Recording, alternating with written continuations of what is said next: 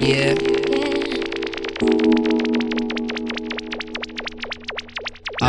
Yeah.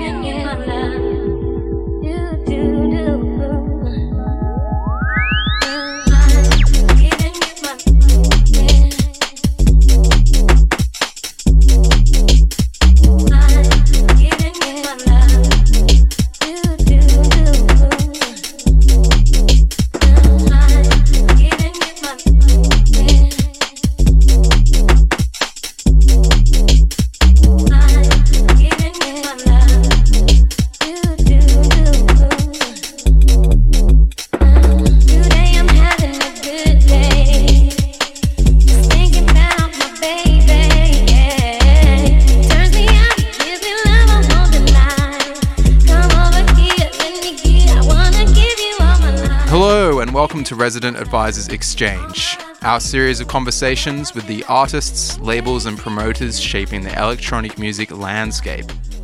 My name is Mark Smith and I'm the tech editor at Resident Advisor. This week we have one of the UK's leading music writers, Joe Muggs, speaking to DJ Spoonie, who's practically a walking encyclopedia for UK garage history. Although he's a student of music in general, Spoonie had a front row seat as garage became a cultural phenomenon in the late 90s and early 2000s, both as a DJ in his own right and as part of the Dream Team. English listeners will also know him as a long-time BBC Radio 1 presenter, but he's also the driving force behind the garage classical concept, which is on the cusp of a new performance at the iconic Royal Albert Hall on October 24th. Whether you're new to UK garage or a seasoned expert, Spoonie's perspective is as valuable as it is entertaining, offering insights on the rise, fall and enduring influence of this vital strain of UK dance music. As always, you can find our full archive of exchanges at residentadvisor.net and follow us on SoundCloud at ra-exchange. The Exchange with DJ Spoonie is up next.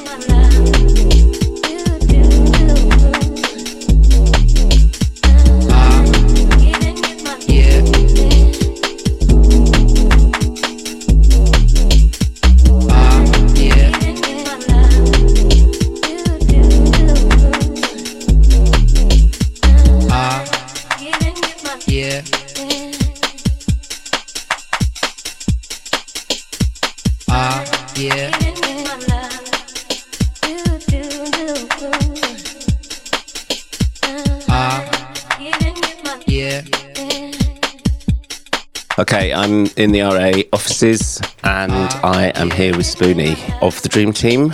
Is the Dream Team still fully We're still fully there. Yeah.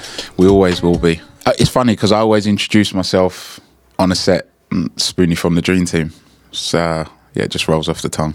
So, yeah, always will be. Even though I was Spoonie in my own right before the Dream Team, but the Dream Team was such a massive part of what I've done personally to a degree as well, that it always gets a mention. It's definitely the most visible. I mean, you've been on national radio in that capacity, so it's the most people will have come in contact with you that way.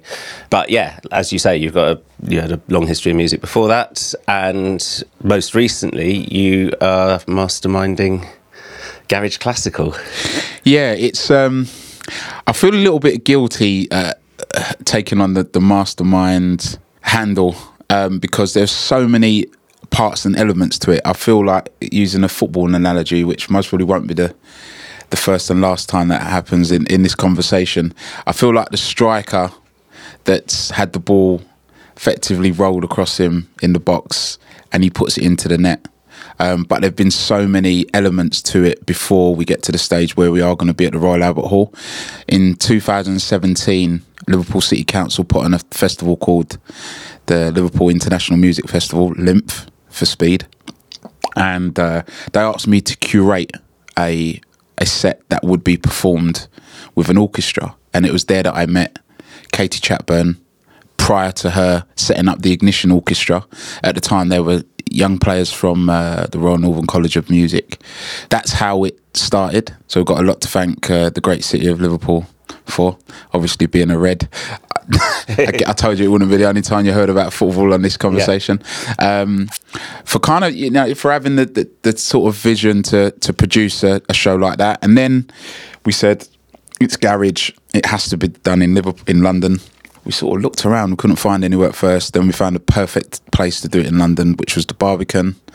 That went fantastically well. We sold out in 48 hours. We then did Hammersmith to the end of last year. And it was always my dream, my desire. I know it's not the biggest venue in the country, but it's the best. And we are now doing it at the Royal Albert Hall. So, yeah, it's phenomenal. Just walking around there, seeing the pictures that are archived, the people that have performed there. It just, you know, even up till recently, one of my mum's favourite artists, Gladys Knight, was on the main stage, and a couple of my friends went to the show and were sending me videos saying, you know, you're going to be on this stage. So, yeah, it brought it home. There's always going to be cynical people who say everyone's doing an orchestral project now, and you know. Are you one of those people? I'm not one of those people. Certainly, I'm not one of those people at all. But you know, there's Hacienda Classical, there's Indie Classics Classical, there's Pete Tong Classical, whatever. You know, have you sort of had to deal with accusations of being on a bandwagon? You know what? I'm not really that concerned in the sense of if, you know, David Rodigan's done the reggae one and Pete Tong's done the house one and Hacienda. At the end of the day, does that mean that people who are into garage should be deprived of hearing garage music played in that way? Because reggae was played in that way and house music was played in that way. There's room in the market. The desire is definitely there for people to come and attend. It's gone down phenomenally well. The only real question is why we didn't do this years ago. Why didn't we do this in 2000 when we were on national radio? But hey, look, nothing happens before its time. I think it's remarkable that 20 years later we're able to do and sell out a venue like the Royal Albert Hall. So that's a testament. And if anything, garage deserves it at least as much as any of the other genres, because it's got those kind of deep roots in the soul and proper songwriting. Garage was always about songs, and you know, you wouldn't look twice at 70 soul bands pulling out a few orchestral instruments. No, not at all. It's and it's good that you've picked up on that, because that's something that I say.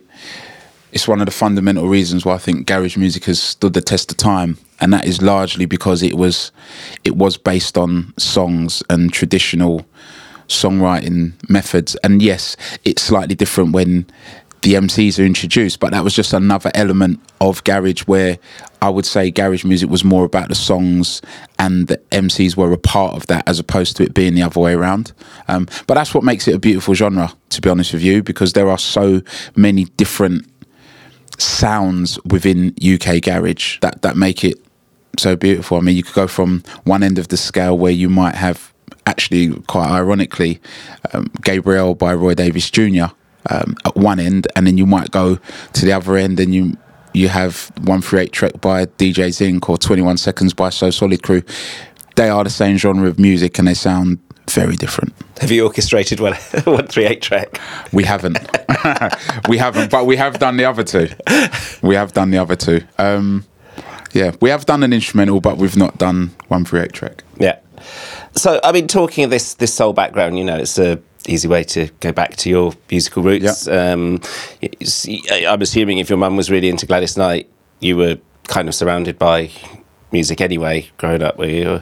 Yeah, I was into music before I even realised I was into music. Mum's stuff, I mean, my mum went from, it was Gladys Knight, it was Sugar Minott, it was Bob Marley, it was James Brown. Being born in St Kitts in the Caribbean, she was always playing calypso and soca music. So I had an appreciation for up-tempo music anyway.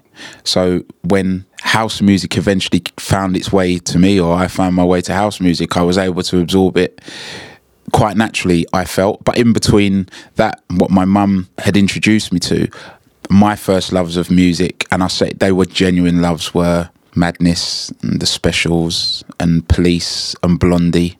And then I started discovering the more soulful element for myself, Luther Vandross and Michael Jackson and Prince around 1987, Yeah, it's funny that people kind of Active rave was this amazing kind of coming together of black and white culture in Britain, but actually so many people from the white guys were into soul, and Groove Rider was a punk. Yeah, you know, you were into new wave. It was there already. It's like those. It was already there, and it was already there. And at a time, you know, I grew up largely in the 70s and 80s, and there was a lot of racial tension. However, music seemed to transcend that, and you'd have, in a funny way, and it's something that I've often thought, how can skinheads who would chase black people down the road listen to reggae music? It was just one of those really, but I was too young. My hinterland, my understanding of the world wasn't big enough to work out the detail at the time, but it was something that I would go, it struck me as very strange. So were you too young to go to like special shows when you were listening to them? Or? Yeah, I wasn't. I played a lot of football growing up, so my spare time and weekends were largely travelling to playing and then travelling home from football and then doing my chores. That was the trade-off. If I was going to go and play football, my mum made me do my chores. But when it came to going out to concerts and stuff, I was at school maybe 4th, 5th year of secondary school, and one of our teachers started taking me to, I saw Miles Davis live and Wynton Marsalis live. Well, that's quite a christening. yeah. So that was the level, because I played trombone and you know, it was the brass, and I think he took us there, to me and my brothers, to be inspired by these amazing players. So that was, you know, I was going to those kind of shows more than going to clubs. And you were a Liverpool fan from very young? Yeah, from 7 years old. How did that go down in East London? You know what, it's a funny thing, because there were as many black people in Hackney in the 1970s supporting Liverpool as anyone else. I didn't grow up with my father, who supported Tottenham, and I guess if I had, I would have supported Spurs like he did, but yeah, I just ended up supporting Liverpool for no rhyme or reason, through the good times, then lots of bad times, and 1st of June 2019 was a very good time. And so what did you imagine that it sounds like you were fairly disciplined, like, you know, as a kid and teenager. I mean, did you have your eyes on the prize with football or music or something else? It's interesting that you're able to pick up that I was disciplined as a child. I think I'd never minded the discipline. My mum, you know, there's my mum and me, 3 younger brothers, so she had to have a good handle on the household, otherwise you can see all hell breaking loose. I see some people struggling with one child. My mum had 4 of us, and you know, 3 of us are only 2 years apart, so yeah, there was a lot of responsibility there growing up, but I didn't mind it at all, because I realised quite young on that if I did what my mum wanted, asked, expected of me, it gave me more time without supervision, inverted commas, to do what I wanted, which was to just play as much football as I want, to hang out with my friends, go to the youth club, and then get into music and spend as much time playing my music. So it was just that perfect balance of doing your homework, doing your chores, keep mum off your back. But you then applied the same discipline to the things that you had fun with. Yeah, like, because you were into the football. Yeah, because it was a formula that worked. Once it worked in one area, and then you kind of try it and test it in another area, and it works again. You say, well, actually, there's something here that you can do, and I guess I've applied that to everything in my life, and it's served me well. So, what did you want to be when you grow up? You know what, I played, it's really interesting, because I played football to a decent standard, but I don't think I ever had the burning desire and passion to be a footballer. I don't even know if I was good enough, but I definitely would have had the mental capabilities to do it and the discipline to do it, because the side of it that you don't get, people think being a footballer and a top elite athlete is just about talent.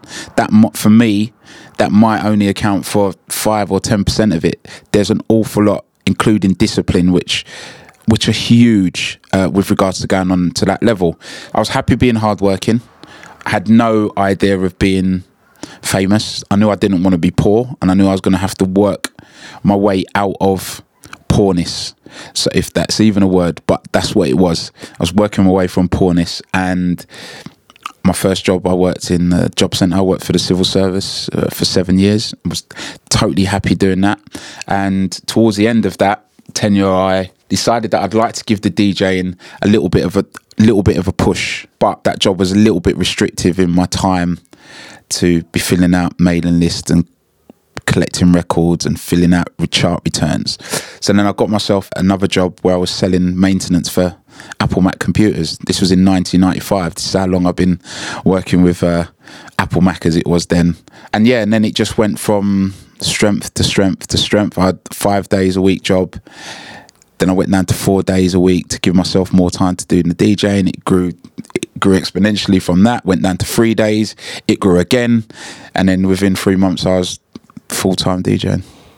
I can remember, I've spoken to more than one DJ who remember seeing you out at the weekend and then seeing you when they went to sign on. Really?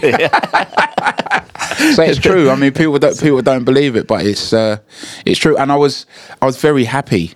I just got to the stage where I thought to myself, if you are good at this and there is an aptitude for it, my music knowledge was I would say it was great in that it wasn't just my technical ability. I had a passion for producers, for sleeve notes, for songwriters, right across the board. Well, you won Mastermind doing the life and works of Ray Charles, right? It's obviously like it's all in there. Yeah, it was in there. I mean, there's a lot of research that went into that, but that's the kind of stuff that I enjoyed doing. So researching for Mastermind wasn't that hard for me because it was something that I just did naturally, especially on such an amazing subject like Ray Charles. Again, someone who my mum introduced me to. So that was the discipline, but it wasn't ever, I want to be a DJ. It wasn't until I was 2 years at the company, at 2020, the company that sold Apple Macs, and it was maybe the second year that I thought, let's give this a push.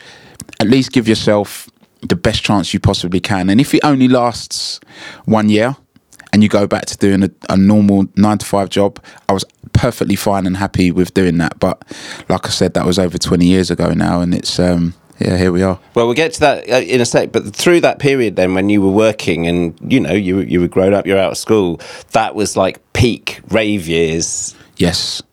So in 1988, so I'd kind of come off of the back of maybe listening to a golden era of hip hop with KRS-One, Big Daddy Kane, Stetsasonic, EPMD, iconic hip-hop albums, and still love that music.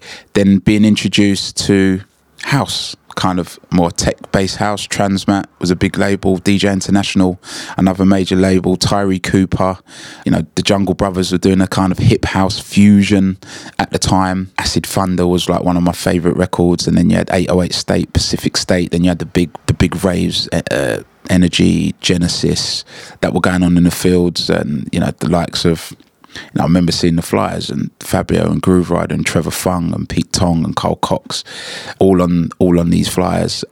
And then I was very much I liked the music, but because of me playing football, I wasn't driving, I never used to go to them, but I used to listen to the music, which was quite strange because you'd think that music was all about raving to, but there was something in it that... Did you have close friends who were kind of in that culture? Yeah, a little bit of the older lot.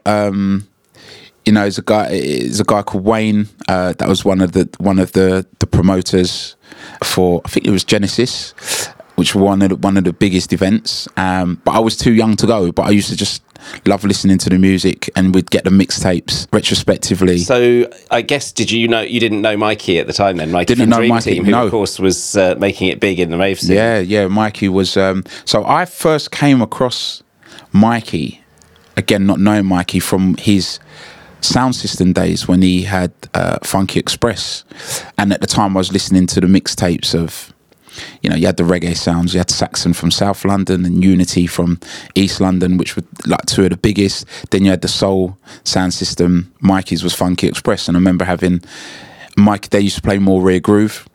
Saxon and Unity were more reggae, and Saxon was where Tipperary came from, and Daddy Rusty was like my favourite. Then Demon and Flinty from Unity. So this was all kind of then became around. Shut Up and Dance, and they became Shut Up and Dance, and working with DJ Hype also. Hype was a part of that as well. So all of these guys, those Unity guys, grew up very, very close to me, Shut Up and Dance, St George Road, Prince George's Road, which was behind my primary school. Same thing for DJ Hype. DJ Ron, who was with TNT, who were another massive sound system from Hackney and Stoke Newington at the time. He went to my primary school, still friends with him. So, you know, there's a hotbed of music around there. Also on that estate, just in case Hype, Shut Up and Dance and DJ Ron are not enough, the legendary MC GQ grew up on my estate, and Trevor Nelson grew up the other side of my primary school as well. So all of these people were into music. So there was something to aim towards and to look towards. I'd go around Ron's house as good as I thought I was. I'd go and listen to him and just go, you need to go and practice some more. You know, Trevor Nelson was living the dream. He worked in the record shop, and he was doing his DJing. He had Mad Hatter sound system. So yeah, everyone was doing their thing. And MC GQ, even though he's now world famous as an MC, he was the first person that taught me to scratch. He used to DJ before he MC'd. So yeah, that was my sort of gang coming up, the little run behind all of those, and yeah.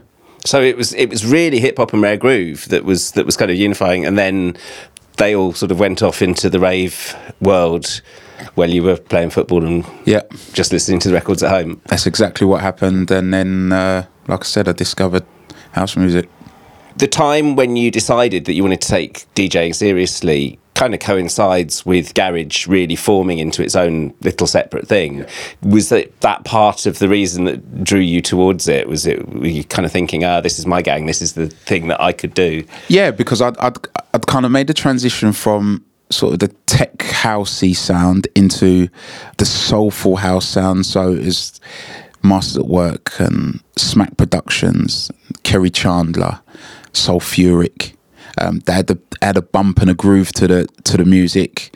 Again, a lot of songs, and then that was the original sound of UK garage, Chicken and the Egg, which came first. Yeah. But that was where we found ourselves, and then I was working, doing a pirate radio show, still getting a couple of gigs, and that is when I thought, right, you need to do it. Now's the time is right. And then I just waited until I had sort of 3 months of solid bookings in the diary, and then that's when I made the plunge, because then my motivation was just one week's bookings go, you've got to fill it again, so you'd still just staying. And they were happening where? Mainly around London? Or? All around London. I mean, I would do 4 or 5 gigs in London in a weekend. So what, this is 95, did you say? A little bit later than that. This would have been sort of 96, 97 now. So it was like sort of 90, if I, like, you know, I'm saying this as someone who wasn't there in London at the time, but so 94, 95, this was like when it was the Sunday scene, right? There was lots of...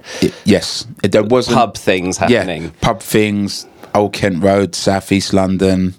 So by the time you started, it was getting into like clubs in the West End and stuff? Yes, just around that time. And people, I mean, even though Gas Club, which is one of the most famous clubs associated with garage, and you're not going to get much more central than Leicester Square, but we were all happy not necessarily going right into town, as long as there was a good sound system. People would go wherever, really. But yeah, the Gas Club is legendary. And then even Bar Rumba on Shaftesbury Avenue, just under the Trocadero.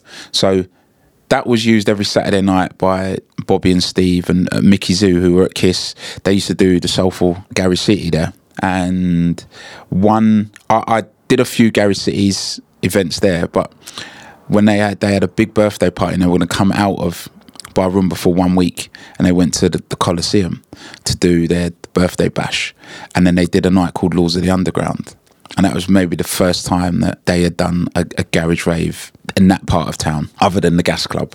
That went phenomenally well. And then Camden Palace was the next one, and they say the rest is history. So what was the energy in the clubs like in 97, 96, 97? I mean, everyone talks about their era as a golden era and special. I mean, it really was electric. How different the world is now to then. How the internet has completely changed the game. You know, we'd cut dub plates, we'd have acetates, which meant on a Thursday or a Friday you'd spend a few hours at JTS in Hackney or Music House in Holloway Road, getting your dub plates cut for the weekend, where now you just press send and people have their tracks. No one had a phone taking pictures and selfies and recording stuff in the venues. If we wanted to record, it literally was plug a DAT machine in. This was actually before DATs, some of it, but plug a DAT machine in and record the sets. So if you weren't there, that was the only way that you can access it. So in some ways, I think that because people were 100% focused on the present, the there, the now, they made the absolute most of it. So for that reason, it was special and it was unique. And it's ironic because I wish that we had captured some of that just to see what it was like. Sun City went and done this event, and it was the biggest event in the West End at the time, 2,500 people.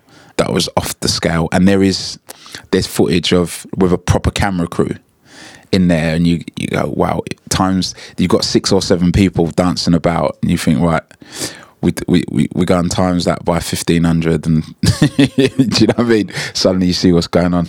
And were you kind of aware at the time that here was another new UK sound that was being forged, and that it had all these elements of the soul and the sound system culture and the hip hop and stuff that you'd all been grown up in?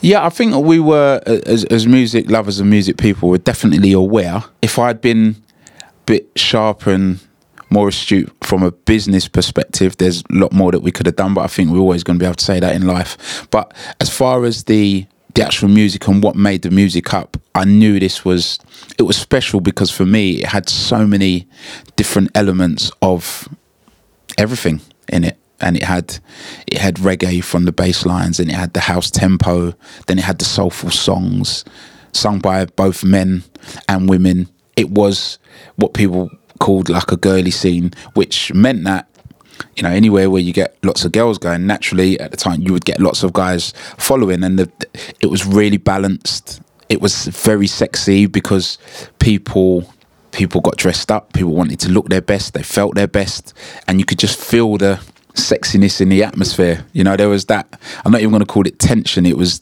brewing, it was smouldering at times. The two-step thing, when that came along, so Tina Moore, I guess, which they stumbled across. Yeah. But again, it inspired another subgenre of UK garage, one that we very much championed. A lot of people will say, oh, you know, the Dream Team and two-step. We were as much into 4/4 as anyone else. Given all of our backgrounds, you know, Timmy was very much into his acid house, and Mikey into the rave with Top Buzz. And at the time I didn't know the guys, but I was very much, like I said, into my tech house as well. So we loved our 4/4, but the two-step sound was very familiar to us with our soulful and rare groove background. What was the mix like? Was it mainly a black scene? I mean, I know there was quite a few fashion people would come along.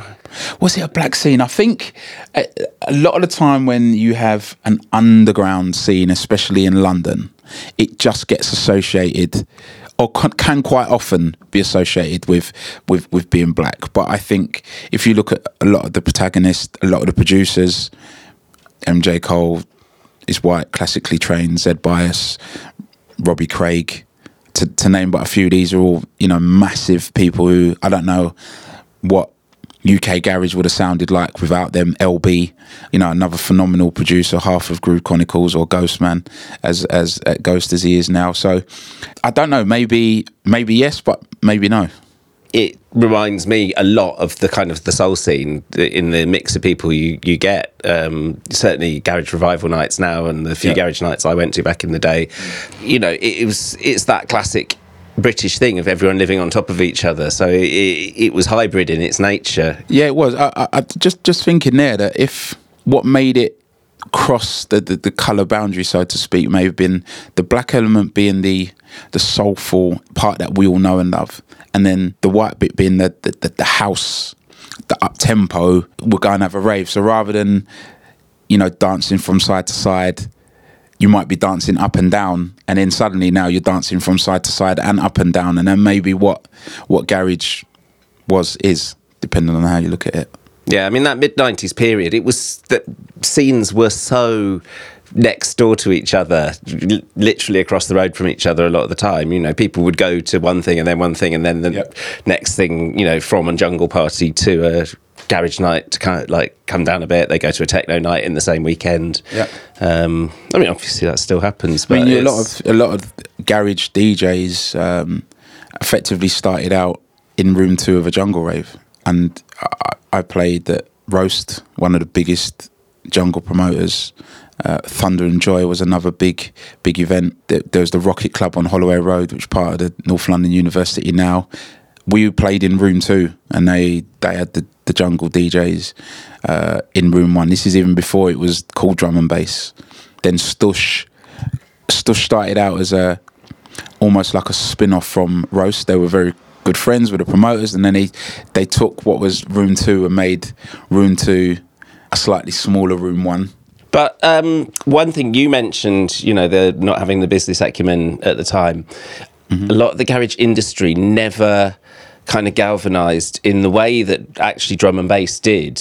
Drum and bass kind of locked itself down, and the labels just were like 15, 20, 30 releases, but not many garage labels managed that.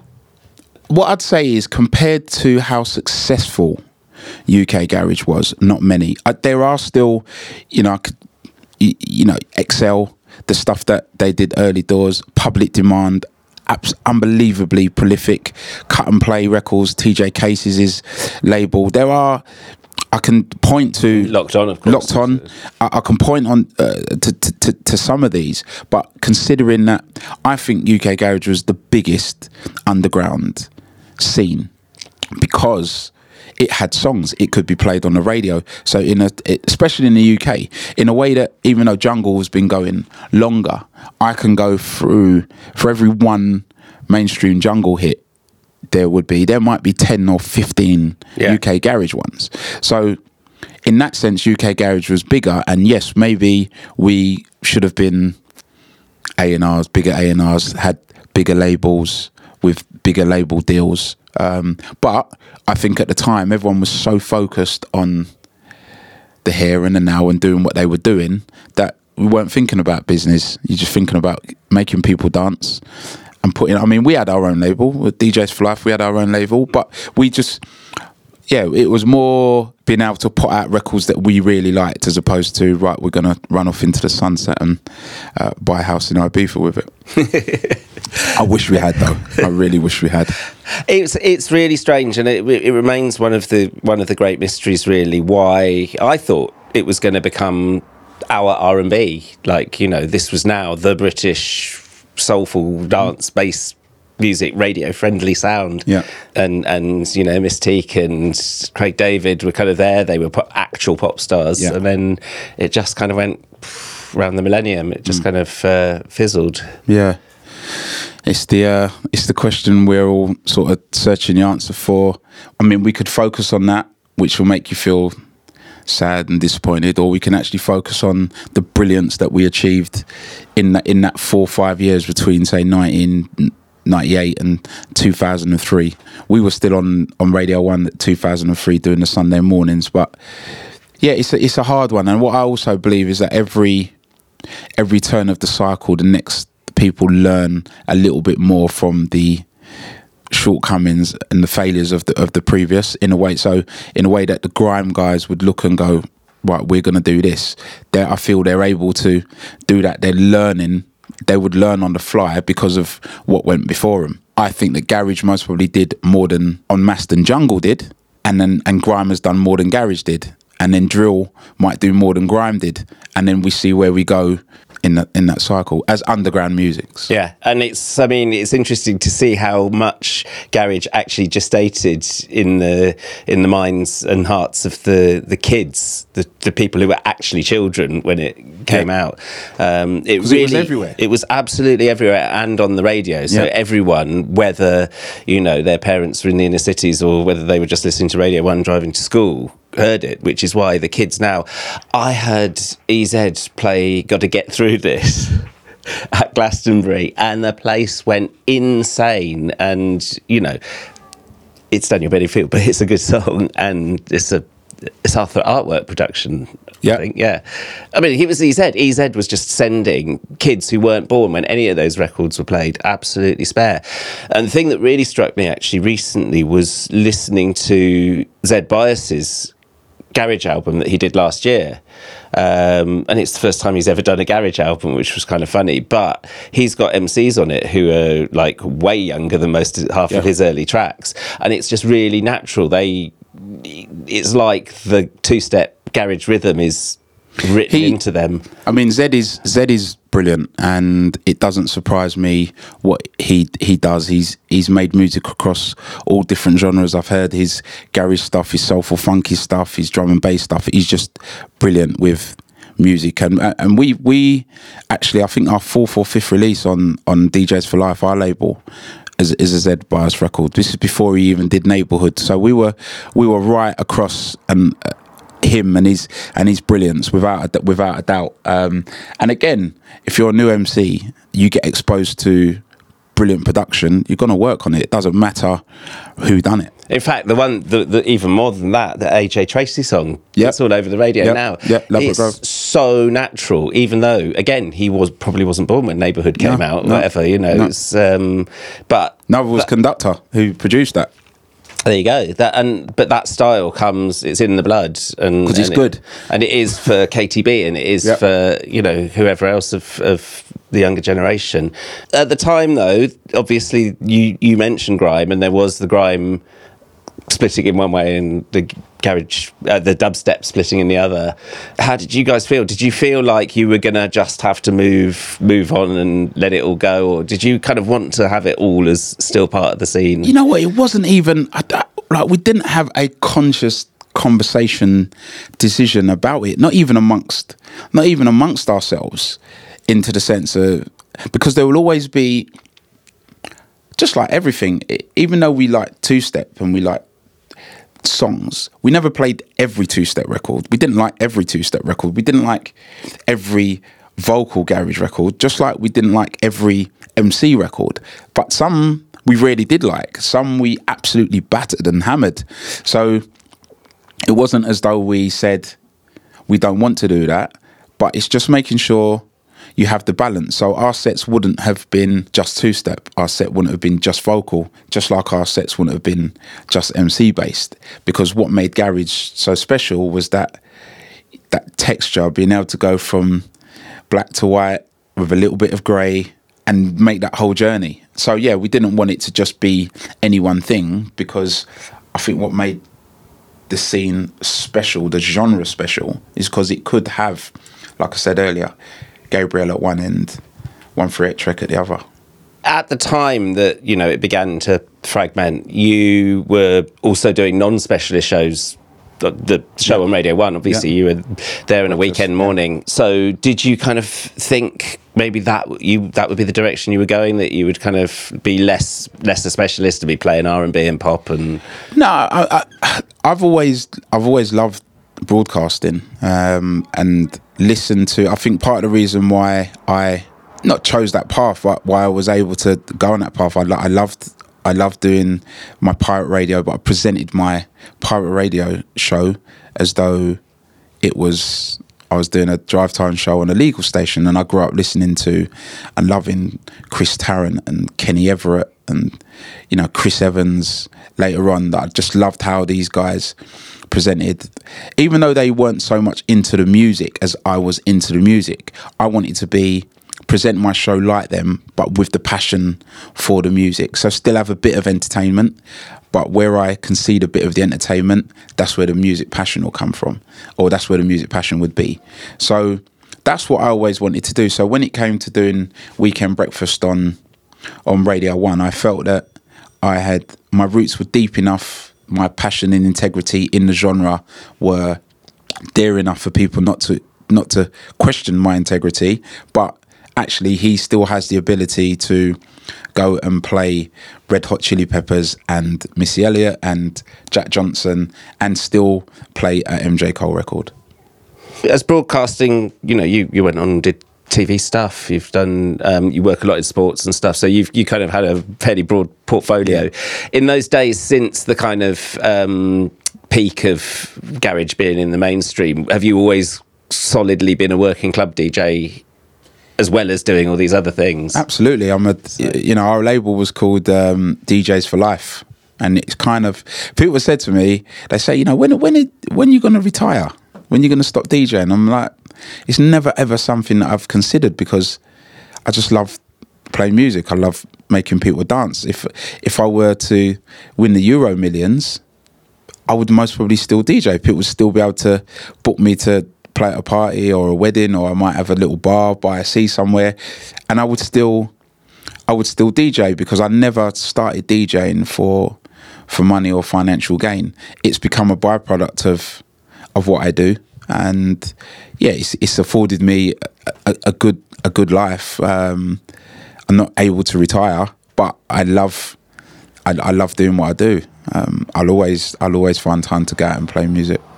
Is part of that coming from a sound system background? Because one of the things I've learned from researching the influence of sound system music in Britain is that it really encourages that intergenerational transfer of music, because people are in it for life. You don't see a sound system operator retiring. No, you do it for life. And people are doing it when they're 80. And the thing about it is how many badges can you have? How many years can you talk about events and different records and playing that record for the first time on your sound system? It's the greatness is bestowed on those that are in it for a long time. And one of the most influential pieces of art in my life would be a film called Babylon that came out in 1980, and it's just been sampled on many a jungle tune. Yeah, it has. But I think that it's the film and the story of the film and how important that sound system was to all of those characters, that it's had an effect on me that is way deeper than anyone realizes. And I think it might have been maybe because I was able to watch a film that truly identified with me and my people and my life, and the highs and the lows, the lows to maybe being racially abused on an estate that you live, and the highs of going to a party, a christening, engagement on a bus, and just messing about with your friends, and all of those, the little nuances. It was so well researched, because like, as a kid growing up in Hackney, I was like, yeah, this is us. In the time since those kind of peak garage years, have there been moments in the music scene that have kind of really grabbed you again? Because you've stuck with house and garage essentially. Yeah. Have there been we've had things like UK Funky having its moment. If you've had this thing of like tech house overwhelming huge swathes of the scene, were there any that particularly were like, this has grabbed me? Not in a sense of it grabbed my attention in that, this is nice and I really like this. And I think UK Funky, it's so close to so many elements of garage that I feel that sometimes people want to just invent a new genre for inventing a new genre's sake. Whereas if you take a sound of a genre and keep making loads of it, it doesn't become, in my opinion, a new genre. It's just more of that sound from that genre. Listen, but there's a lot of UK Funky that I absolutely loved. And it's interesting that some of it is just house music. Effectively, like UK Garage is just a kind of, it's a brand of house music. So, yeah. What do you make of Northern Bassline? Because that kind of took garage and turbocharged it.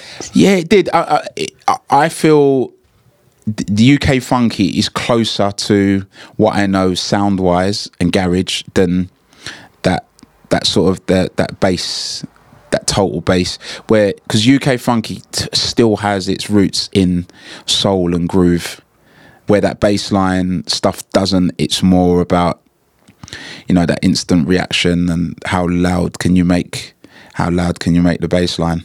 Whereas UK Funky, I can get up on a Sunday morning, put it on in the house and be cool to it. Where the bass stuff, unless I was out clubbing, I most probably wouldn't listen to it. not as much as I would other genres anyway. What turns you on musically outside of the club stuff that you play now? I mean, you mentioned drill and the potential that it's got, and there's a lot of excitement around what's happening with black music in Britain at the moment. I like music with a conscious element to it, a positive element to it. So not so much of the drill then? Well, it depends on what the message is in that particular record. And I know enough about music, and I've been on the receiving end enough to say I'm not going to tar every drill record producer, MC with the same brush, because it's just be too simplistic. And coming from someone like me, the gamekeeper turning poacher, I'm not going to do that. But something that is consistent in 99% of the music that I listen to will be a positive message, and even if it's a message that has sad undertones, like the blues were. And I started listening to Ray Charles, which again, and the great protagonist of blues music, that there is a positive message that's coming out of it. It's never talking about harming my neighbour in any way, shape or form. And even though, you listen to Marvin Gaye, depending on who you are, you'd say, well, that's quite negative, where it's not actually shedding light on the negativity, which is negative to some people because they're the perpetrators of said negativity. Bob Marley falls into that bracket as well. He most probably would have been investigated by the FBI at some point and seen as national security because this guy's telling everyone what we're doing. Well, yeah, that doesn't mean he's wrong, surely. So yeah, I'm not going to turn around and say that all drill is bad. There's some of it that's very good, just like I'm not going to say every garage record's very good. And then there's some tracks that I don't even know, what are they? They may be just UK rap, Toddler T's, Striker Pose, the new thing that he's done with Young T and Bugsy. Before that, I Carumba is one of my biggest records that I play in Ibiza. I love Stormzy. I adore Stormzy and what he does and what he stands for and what he believes in, how he's conducted himself, not just behind the microphone, but he's accepted the responsibility of his position. And even though I really check for him on that basis, I think it makes me appreciate his music even more. And then Crown, his latest single is phenomenal, and I just want to congratulate him and MJ Cole, and I forgot the other guy that works on it, the songwriter, but yeah, MJ.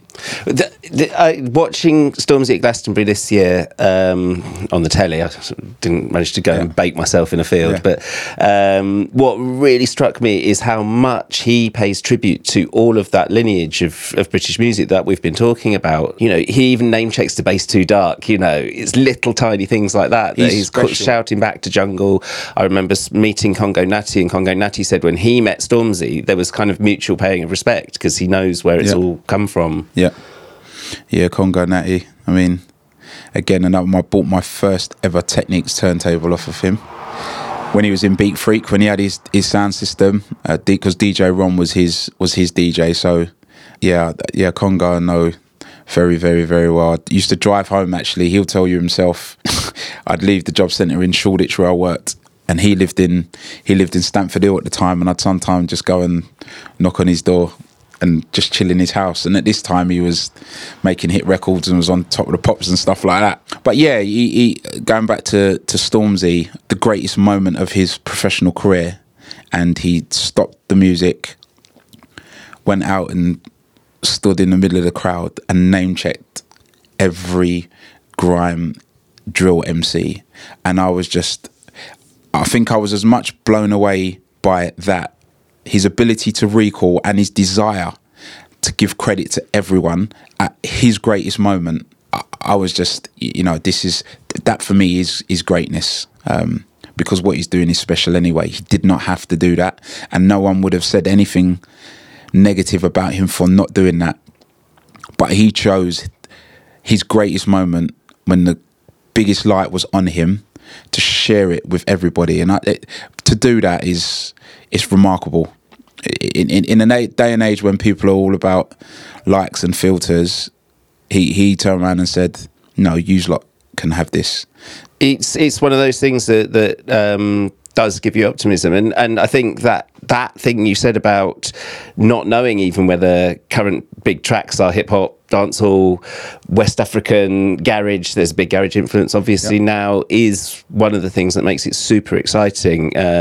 Like it's one of those, it feels like one of those golden ages for British pop at the moment, exactly as it did in the garage years, in fact. Are you feeling optimistic then about British music making and underground music? Yeah, and bearing in mind that I think this was one of the things that made garage so special, because it was for us, by us.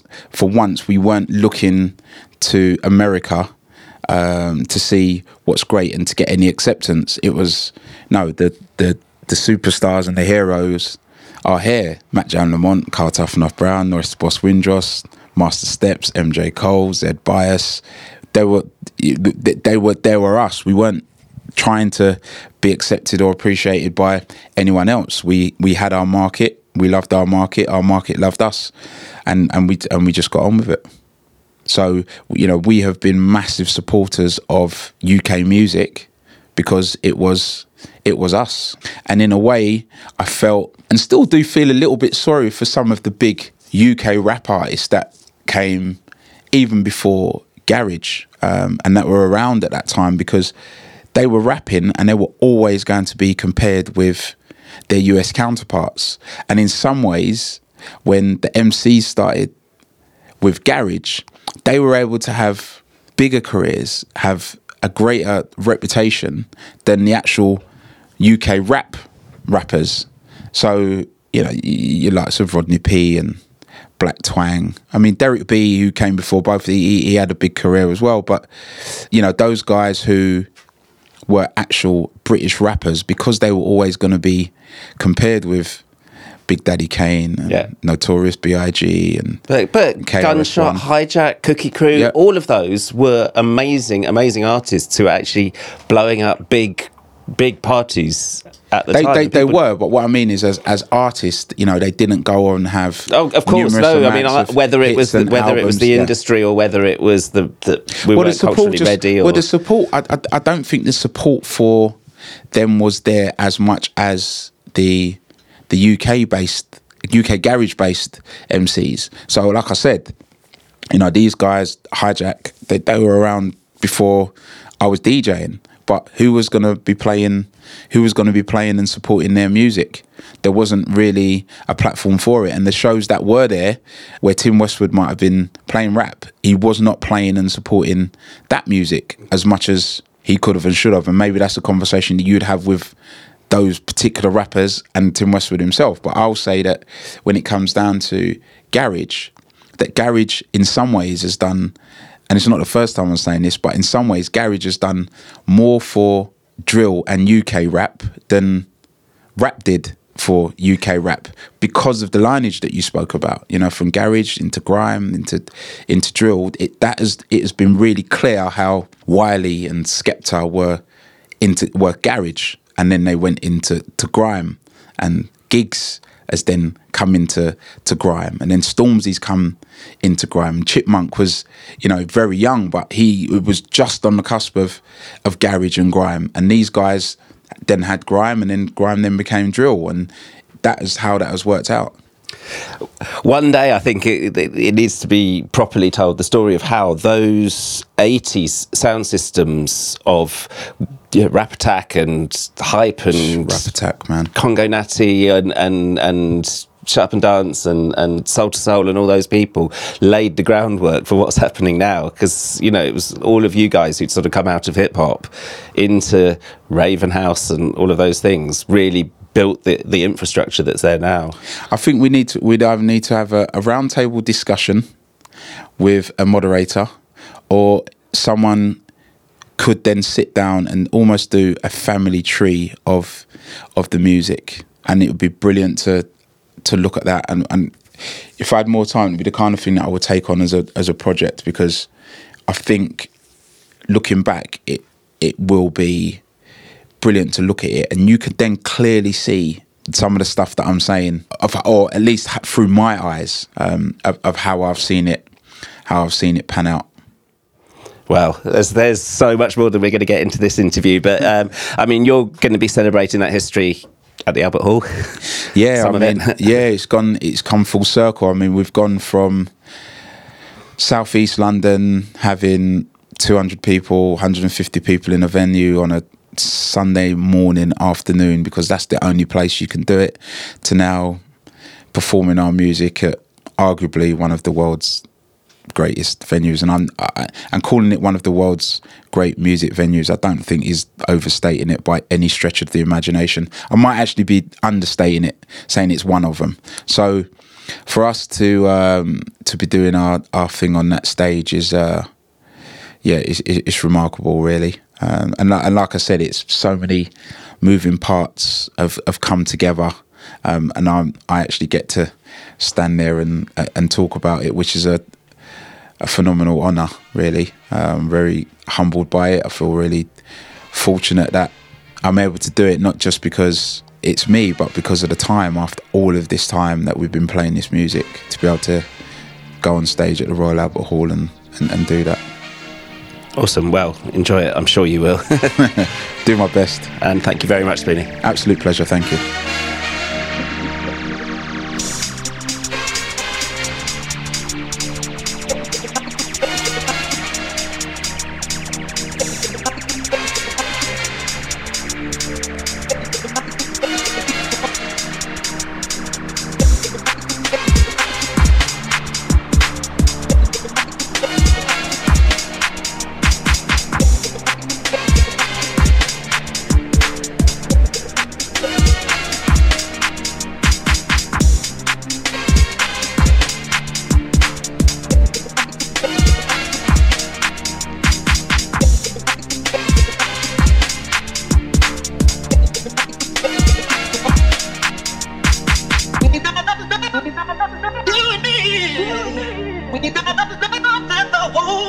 Searching for.